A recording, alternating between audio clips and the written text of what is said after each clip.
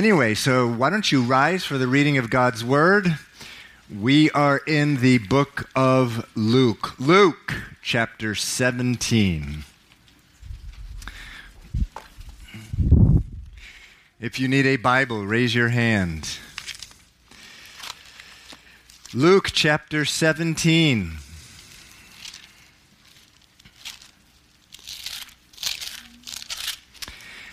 Verse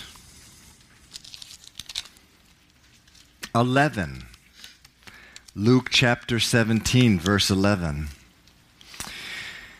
Now it happened as he went to Jerusalem that he passed through the midst of Samaria and Galilee. Then as he entered a certain village, there met him 10 men who were lepers, who stood afar off.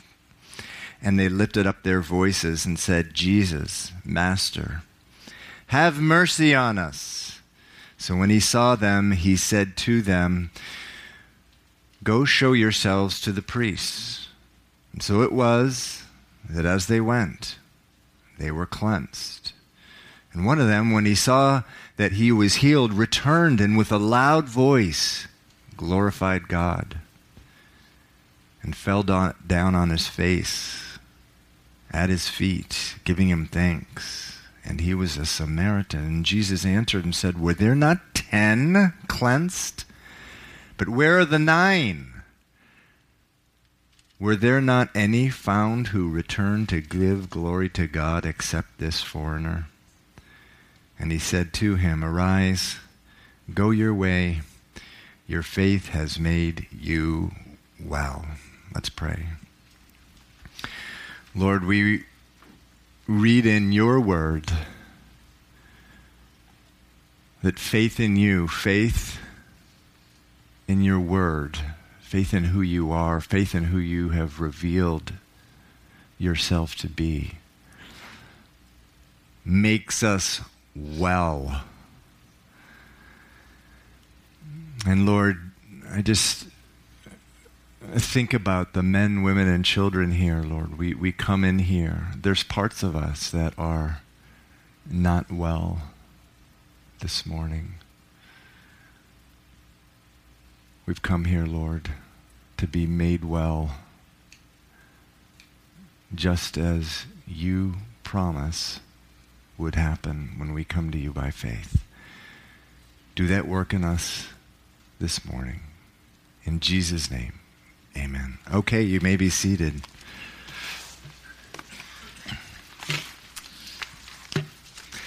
So we're going through Luke chapter by chapter. You know, in verse 11 there where we started out this morning, it says, Now it happened as he went to Jerusalem. It says in verse 11.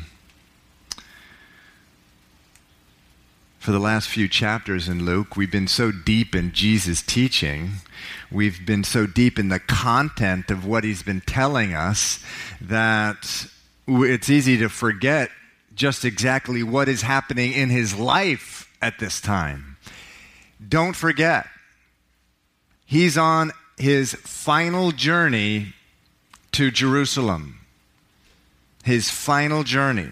So he's given the parable of the lost sheep, the parable of the prodigal son, the story about the rich man and Lazarus, knowing he's going to Jerusalem. And this journey, we saw it began in chapter 9. In chapter 9 of Luke, it says this, Now it came to pass when the time had come for him to be received up, meaning crucified and go to heaven, that he steadfastly set his face to go to Jerusalem. In other words, nothing was going to stop him. He steadfastly set his face to go to Jerusalem. And he knew exactly what was going to happen to him there. In fact, right before his journey, in same chapter, Luke chapter 9, it says this. It says, Jesus says, the Son of Man must suffer many things and be rejected by the elders and chief priests and scribes, and be killed, and be raised the third day. So no sooner after he had uttered those words, he takes off on his journey to Jerusalem. So all the incredible things which we've read about in the last few chapters of Luke, they're all given while he's in the middle of a journey to Jerusalem, knowing that an indescribably painful and gruesome crucifixion awaited him. Parable of the prodigal son in chapter 15. Jesus speaks about a father with two sons. The younger son, tired of home, fascinated with the world, comes to him and he asks his father for his inheritance. Father hasn't even died. He asks him for the money anyway. His father, what does he do? He gives him the money. Son goes out and blows it all on the best food, alcohol, entertainment that money can buy, on prostitutes as well. Wastes it all. And then he's left alone. He gets a job on a pig farm. He's so hungry, he just sits there staring at the pig food, wishing he had the food that the pigs were eating. He then comes to his senses and says, what am I doing here? I'll go back home. I'll ask, the worst that could happen, my father, maybe he'll hire me as a servant. So he goes home. His father sees him running. His father sees him coming in the way. His father runs to him, falls on him, smothers him with kisses, removes his rags, replaces them with the best robe in the house, puts a ring on his on his finger and sandals on his feet, and has a feast, a gigantic feast. It's all a picture of eternity. That's what it is. It's all a picture of heaven. Jesus is in his final journey to Jerusalem. He knows that very soon he'll be dying and going to heaven, and he wants to take as many people possible with him. He wants to take people with him. The following chapter after that, Luke 16, he tells the story of Lazarus and the rich man. The rich man dies and is in judgment and torment in Hades because of his life. He had rejected God and his word, and he cries out to Abraham, would you please send Lazarus just to give me a single drop of water? I'm in torment here. And Abraham says, no, there's a gulf, there's a wall between us. And no one can come from there to here or the other way around. You've made a decision. And so Jesus, telling these stories of judgment and heaven, he wants to rescue as many people he can from hell and bring them to heaven with him. And so the verse 11 here in Luke 17 reminds us of that. He's on his way to Jerusalem. And now it happened, verse 11, as he went to Jerusalem, that he passed through the midst of Samaria and Galilee. So he's coming from northern Israel, where he was born, Nazareth. He's around that area, and then he's coming south. He had to go through this area called Samaria. In verse 12, it says, then he entered a certain village, and there met him 10 men who were lepers, who stood far off, lepers. And they lifted up their voices and said, Jesus, Master, have mercy on us. They're crying out here because they're standing a long way away. They were not allowed by Jewish law to be near anyone. So they're crying out from afar off. Verse 14 says, when he saw them, he said to them, go, show yourselves to the priests. And so it was that as they went, they were cleansed. Okay, there's a lot here for us, but I first want you to consider this. Notice,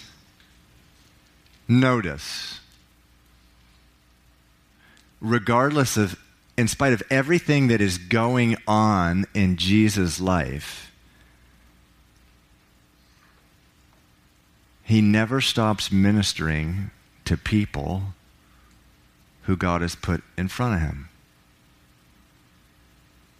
Neither should you. Neither should you.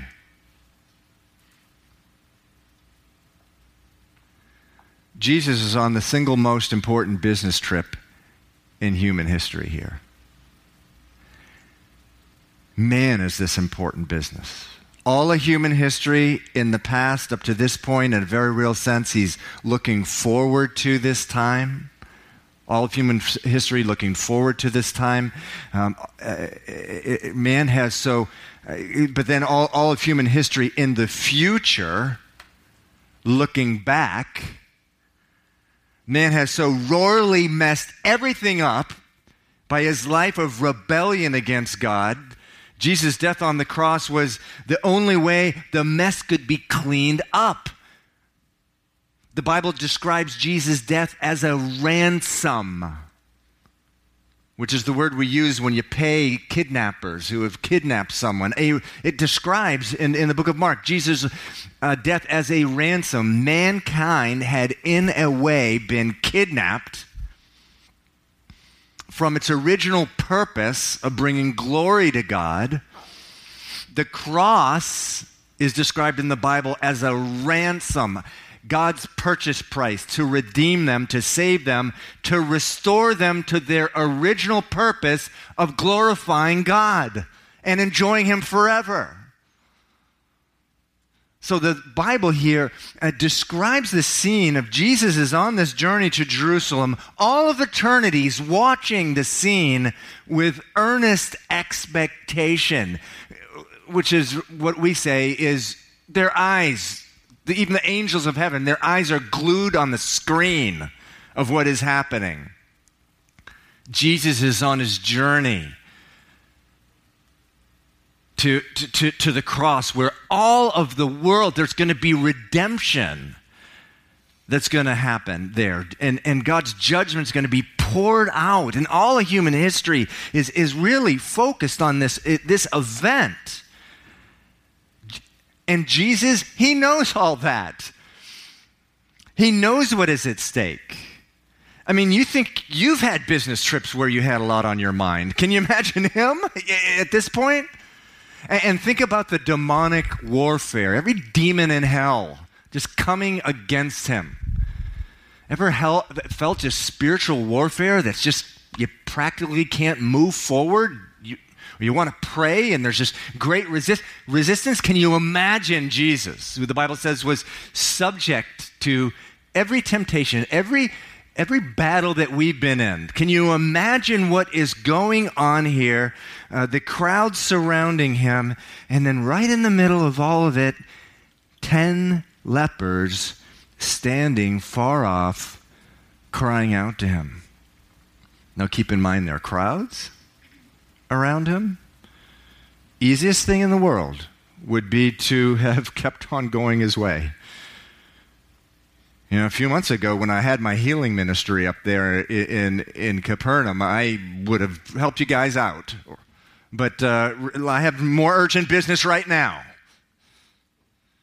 And it says he stops, though, and he heals them.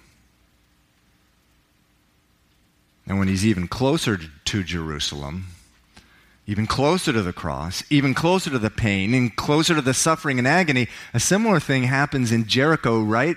On his way to Jerusalem, a blind man named Bartimaeus, who knew Jesus was passing by, began crying out to him, "Son of David, have mercy on me." And people were telling him, "Shut up, dude.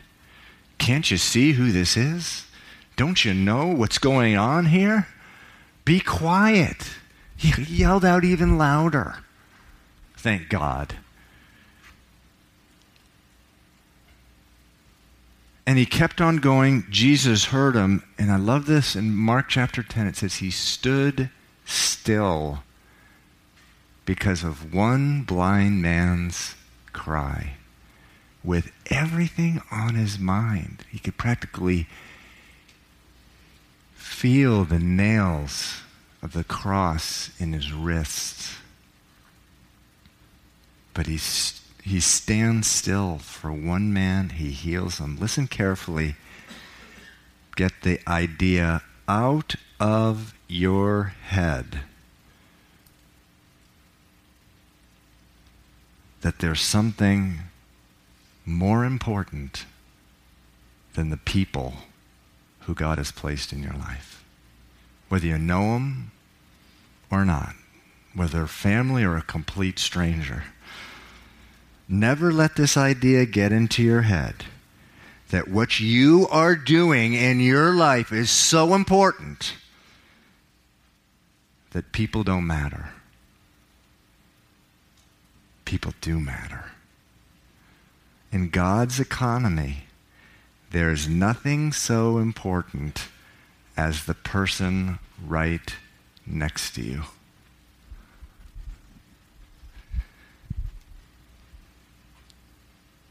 Jesus on the most important business trip in the history of the world, and he puts the whole business trip on hold for people. I can't tell you how many times that the Lord has smacked me upside the head for brushing people off. Sorry, man. Sorry, woman. I can't deal with you now. I got important things. I got an important sermon, an important message that I got to give today. I need to move on. Got to move on from here. How often he has smacked me, just nailed me, because I can have such an inflated view of me and what I am doing and the business that I am on.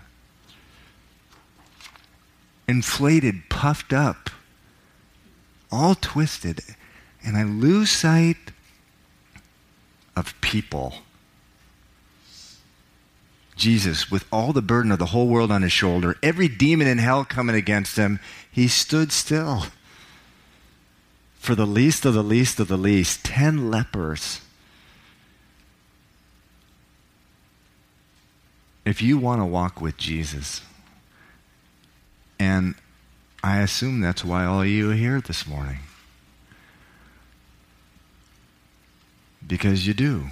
Praise God, you do. If you want to walk with Jesus, this is what it looks like.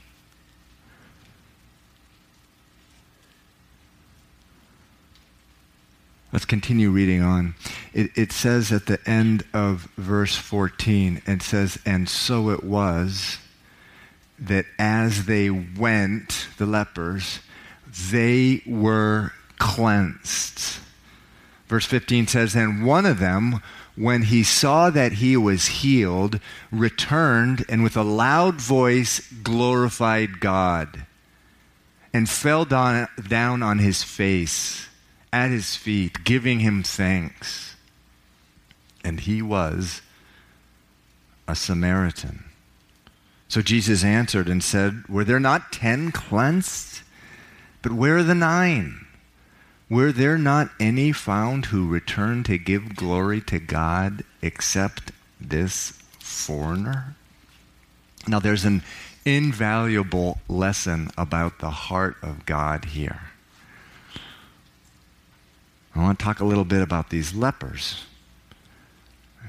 Sometimes we forget that, or we don't catch here, that they got so much right.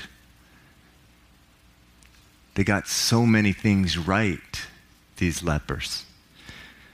Number one, their faith. Think about it. Their faith. The Bible says without faith, it's impossible to please God. I mean, this is a beautiful picture.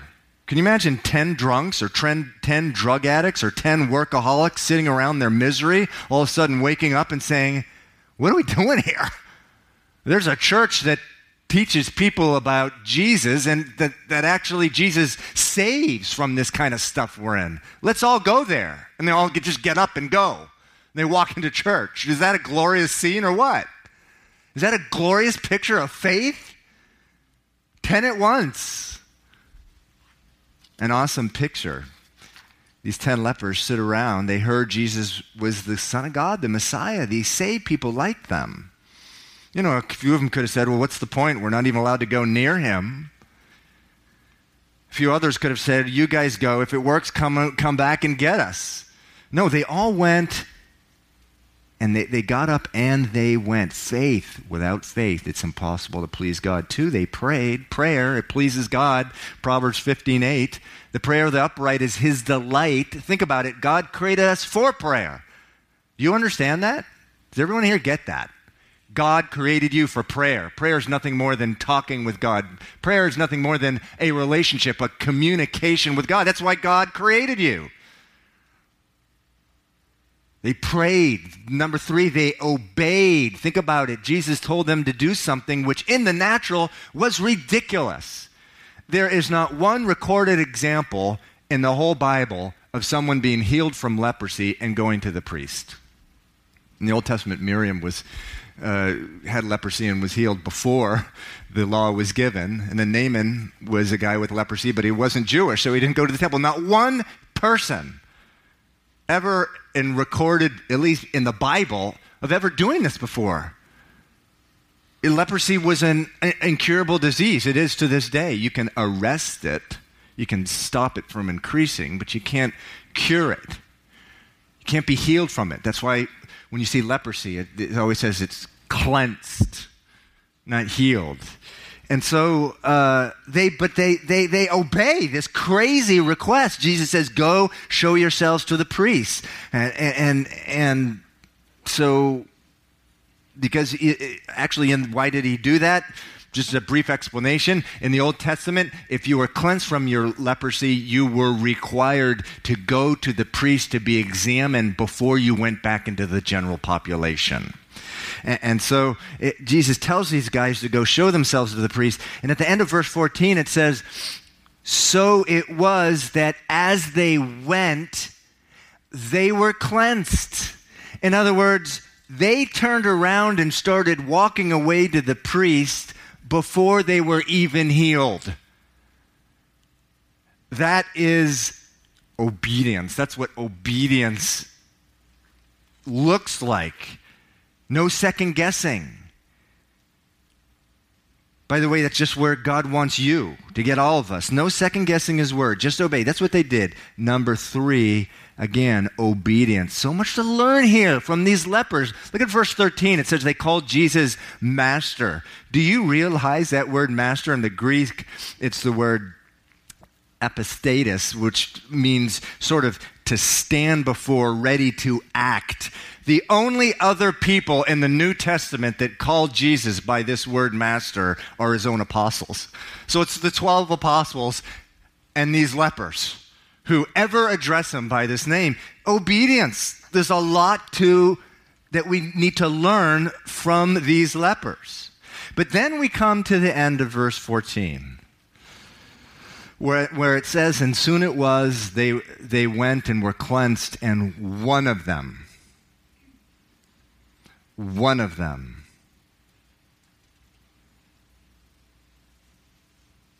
when he saw that he was healed, returned and with a loud voice glorified God. And he fell down on his face at his feet, giving him thanks. And he was a Samaritan. So Jesus answered and said, were there not 10 cleansed? But where are the 9?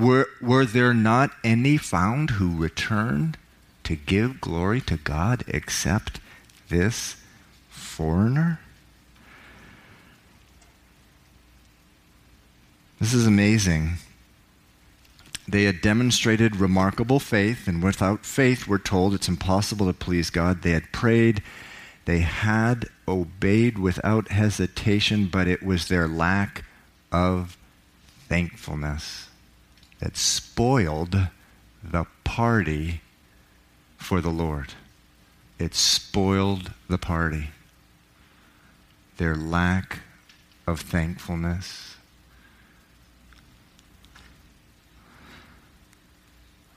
Verse 19, Jesus says to the one leper who returned, he said, "Arise, go your way, your faith has made you well."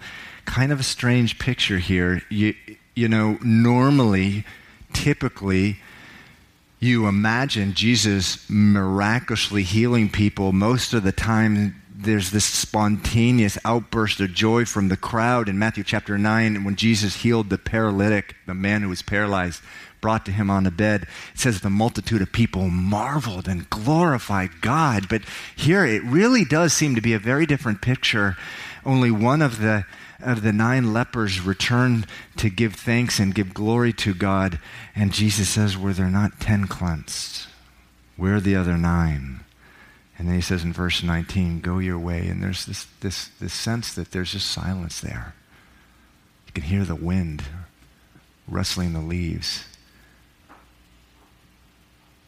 Really, really threw a wet blanket on something, an event that was an incident that was supposed to bring glory and praise to God.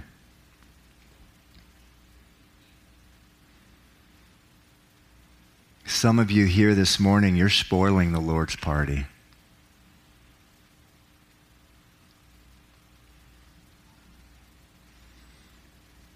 God wants to have a party with you, and you're spoiling it.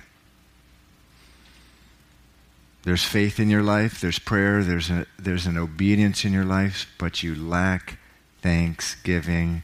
Your ungrateful heart is spoiling the Lord's party.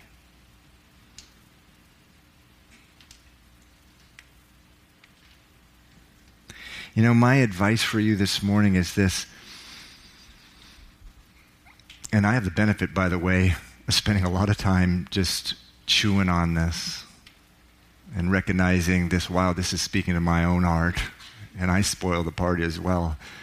I just want to share with you my advice is put yourself in the shoes of the one leper who returned. Let me explain. The Bible says that because of our sin, all of us are spiritual lepers.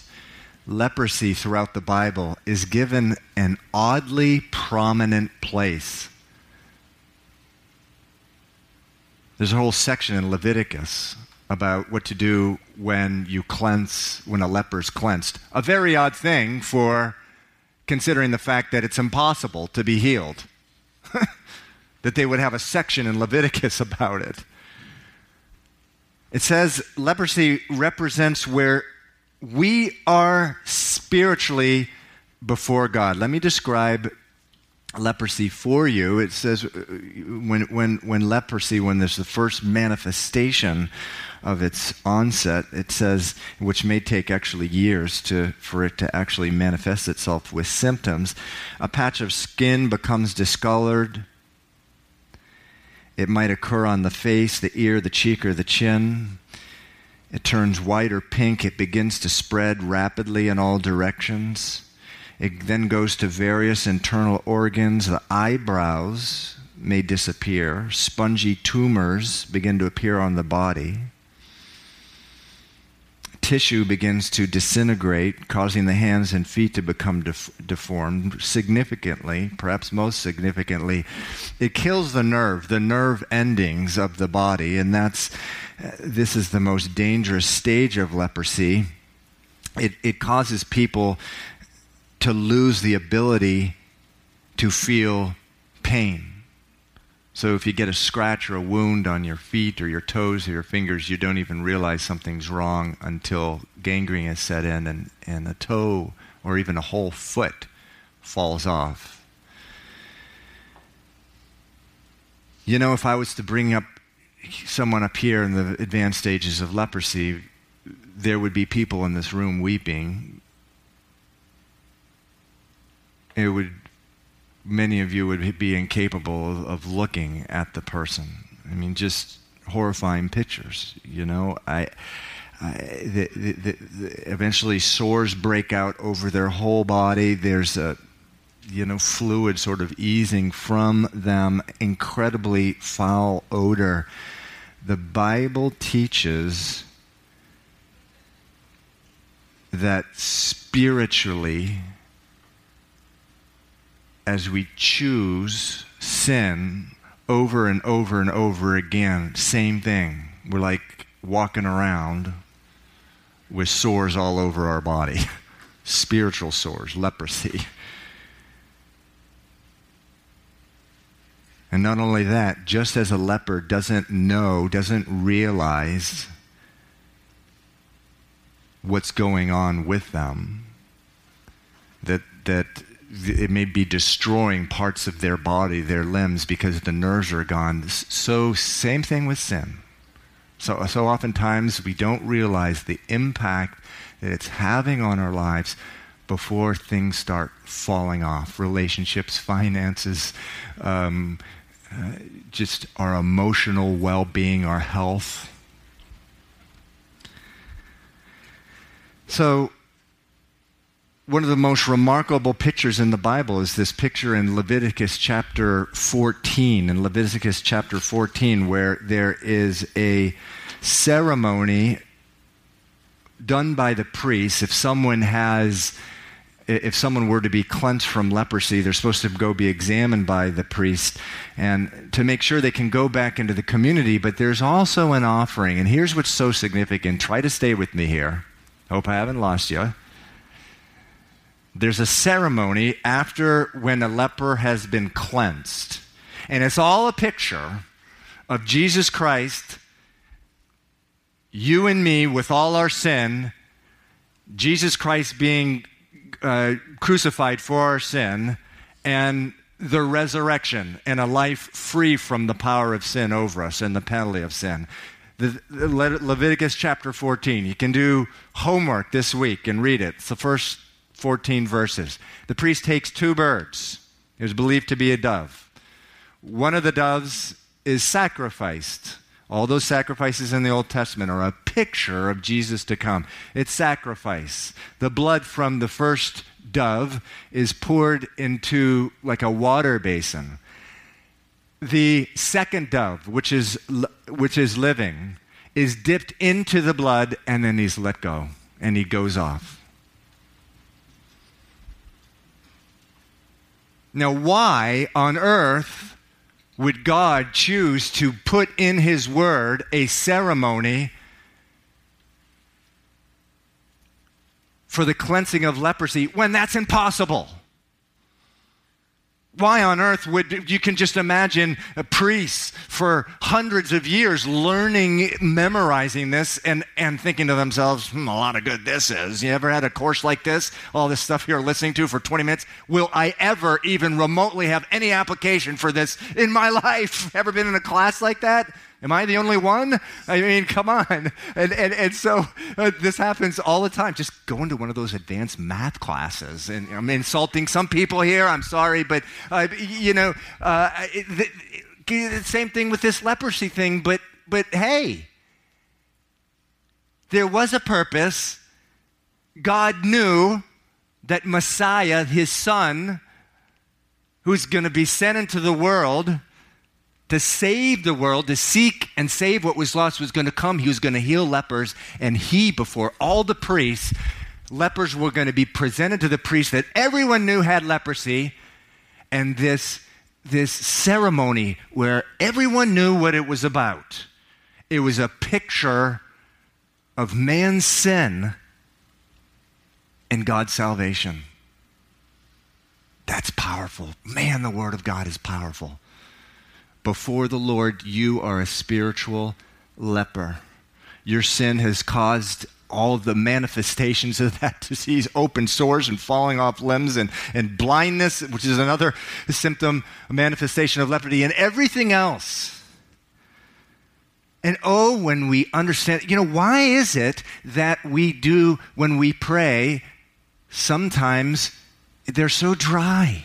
It's because in our heart, we don't understand our need like these spiritual lepers. When they came to Jesus, man, they were crying out from a far off place, God, help us, have mercy on us. Let me tell you, God will do that in your life. The Holy Spirit will do this work in your life where you understand you're nothing but a leper. And you need him so badly. First for salvation, then every day after that until you die. Yes, that second dove went away and it went to heaven, and that does represent we've been cleansed from the Lord. But the Bible says until we are cloaked with our heavenly bodies, and more on that next week, because that's where Jesus talks about the rest of the chapter. Until that time, we're in these vessels of clay, these bodies of clay, which we're like lepers. We need the Lord. We've been cleansed. We need his power.